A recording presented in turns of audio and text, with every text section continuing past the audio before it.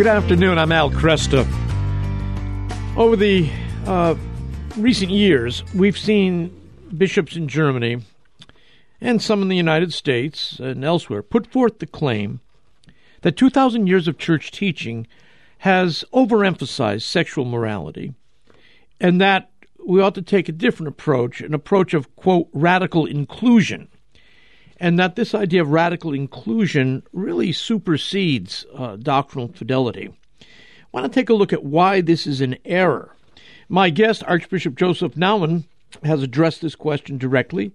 He has served as Archbishop for the Archdiocese of Kansas City since 2005 and served the USCCB as chairman of the Pro-Life Committee from 2018 to 2021. He continues on the Pro-Life Committee as a consultant. He also chairs the Kansas Catholic Conference and is co-chair of the Religious Alliance Against Pornography. I should mention, too, that he'll be joining us next January for the next Good News Cruise, and I would urge you to get more information by going to goodnewscruise.com. And if you use the promo code LUCKY by the end of the month, you get an upgraded dining experience one night. Archbishop, it's great to have you here. Thanks for taking the time. Thanks, Al. It's good to be with you and your listeners. Let's take a look at how you read what's going on. The German bishops were working on this synod on synodality, or they had their own synodal path that they were on. A lot of us wanted to know what that meant, whose voice gets heard during these synodal listening sessions. And now it looks as though they've committed to approving various types of same-sex blessings, not necessarily same-sex marriage, but some sort of blessing for same-sex couples, and other ideas which seem to go right in opposition to historic Catholic teaching. When did you become aware that the German bishops were going that far?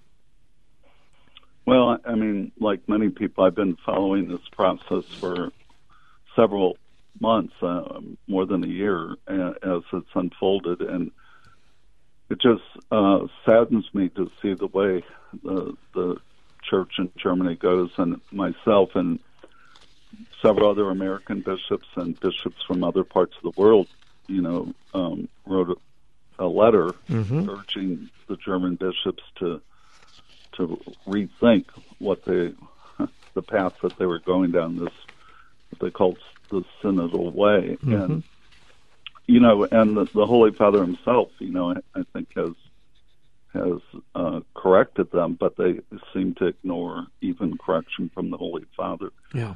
So, it to me it's very sad, and it's a very dangerous door that's been opened here that really questions, traditional moral teaching, and seems to be, rather than invoking the Holy Spirit, trying to conform to the spirit of the age. Yeah.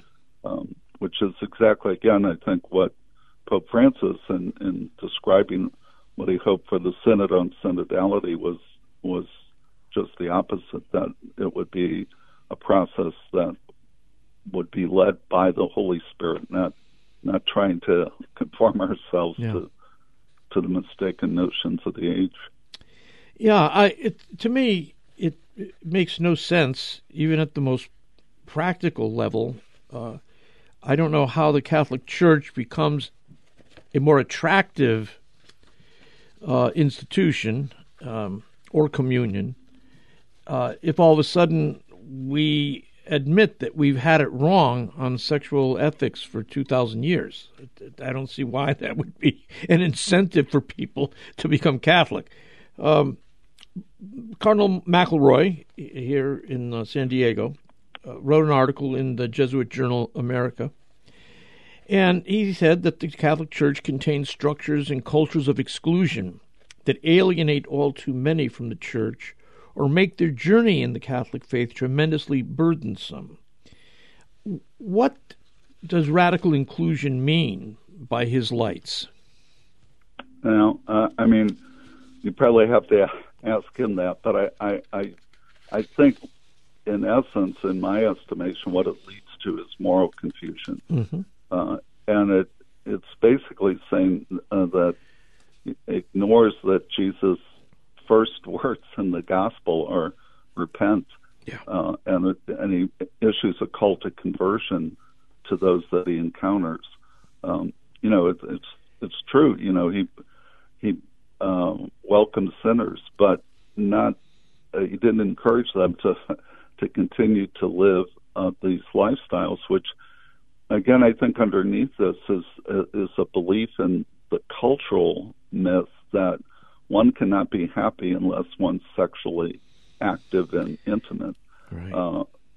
And I mean, we see the evidence of that era that really became, I think, prominent in our culture in the 60s and 70s, and has continued. We see all sorts of evidence of how this has been disastrous for marriage, for family, for children of divorce. We just had a retreat here about a month ago for adult children of divorce.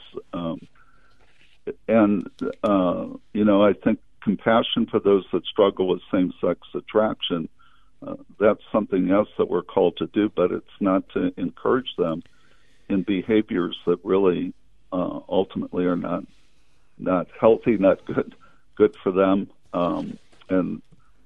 The virtue of chastity has become ignored, I think, in all of this. And so, I felt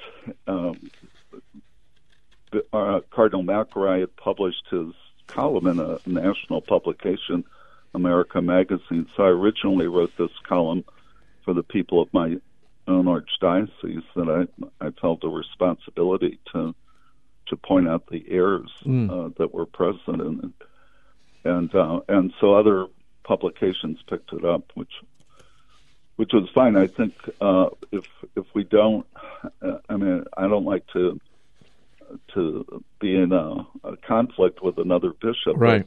If we don't say anything, then the errors kind of stand, and so I'm glad that there are many other voices that have also voiced concern with Cardinal McElroy. I mean, he actually was calling in his original article for the ordination of women to the priesthood, which is, Pope John Paul clearly settled that issue within the church. And then, I think to characterize the church's moral teaching as creating this culture of exclusion, when it really it's trying to protect people from that which is ultimately harmful to them. And what drew people to Christianity originally was the idea of Christian marriage and fidelity within marriage, and this openness to life and to children. That's what attracted and changed the culture, the pagan culture at the time. And I think that's what's going to change culture today. That's why I think this cruise for married couples, anything we can do to strengthen marriage and family life at this time, I think is crucial. That's really where our energies need to be focused. Yes. This is one reason we've gotten, at Ave Maria Radio, we've gotten behind these Good News Marriage Cruises with our friends at Corporate Travel, for that very reason. It's one way of bringing husbands and wives together for a time of we worship together. There's some great teaching, but there's also plenty of time for husband and wife to, again, get reacquainted sometimes with the busyness of work and raising families. Husbands and wives just kind of, they do the routine, and they need time to break out of that and rediscover one another. And these Good News Marriage Cruises are doing that. Great response. The spiritual renewal that people have. So we were delighted when we heard that you were going to be with us next January. So thank you. Do you, I guess for many of us, when we look at this synodal way, it's just as puzzling. Why would they think that an admission that the church has been wrong on its moral theology, radically wrong? I mean, I'm not talking about just a variation of something here. We're talking about radically wrong in its moral theology. Why would that that seem to? Why would they think that's a way of growth for the future? Do they really think that men and women who are interested in same-sex activity, or men and women who are interested in sexual activity outside the bounds of holy matrimony, do they think that somehow the Catholic Church is more appealing to them if we abandon our traditional understanding of sin and, in this area of sexual activity? The admission of that we've been wrong for 2,000 years, to me, discredits the Church. It makes it, why would I want to join an institution that now supports a certain mindset that I had when I was an adolescent? Yeah, I agree with you. I think it's very confusing. I think it obviously is playing to what the Western secular culture has come to accept and to embrace. But to me, that we see the disastrous effects of the sexual revolution, and what's so saddening to me is I think John Paul II and Benedict XVI worked, for decades to renew the Church's teaching in this area, and I think John Paul gave us the language of the theology of the body to present our teaching in a more compelling way, I think, to the culture of our time. But to acquiesce to this culture, and it goes against science. It goes against what our bodies were made for. It's not an advancement, and it's not like these issues are new. They were right around at the time of the New Testament, and people were attracted to the Church because we were offering something different than the pagan culture at the time. Mm-hmm. And I think that's still true with young adults today. Yeah. The music has just started up. We're out of time. But Archbishop, I look forward to the time we will have together next January during the Good News Marriage Cruise. And thank you for your leadership and for addressing this problem publicly. Thank you. Thanks, Al. Thanks. God bless.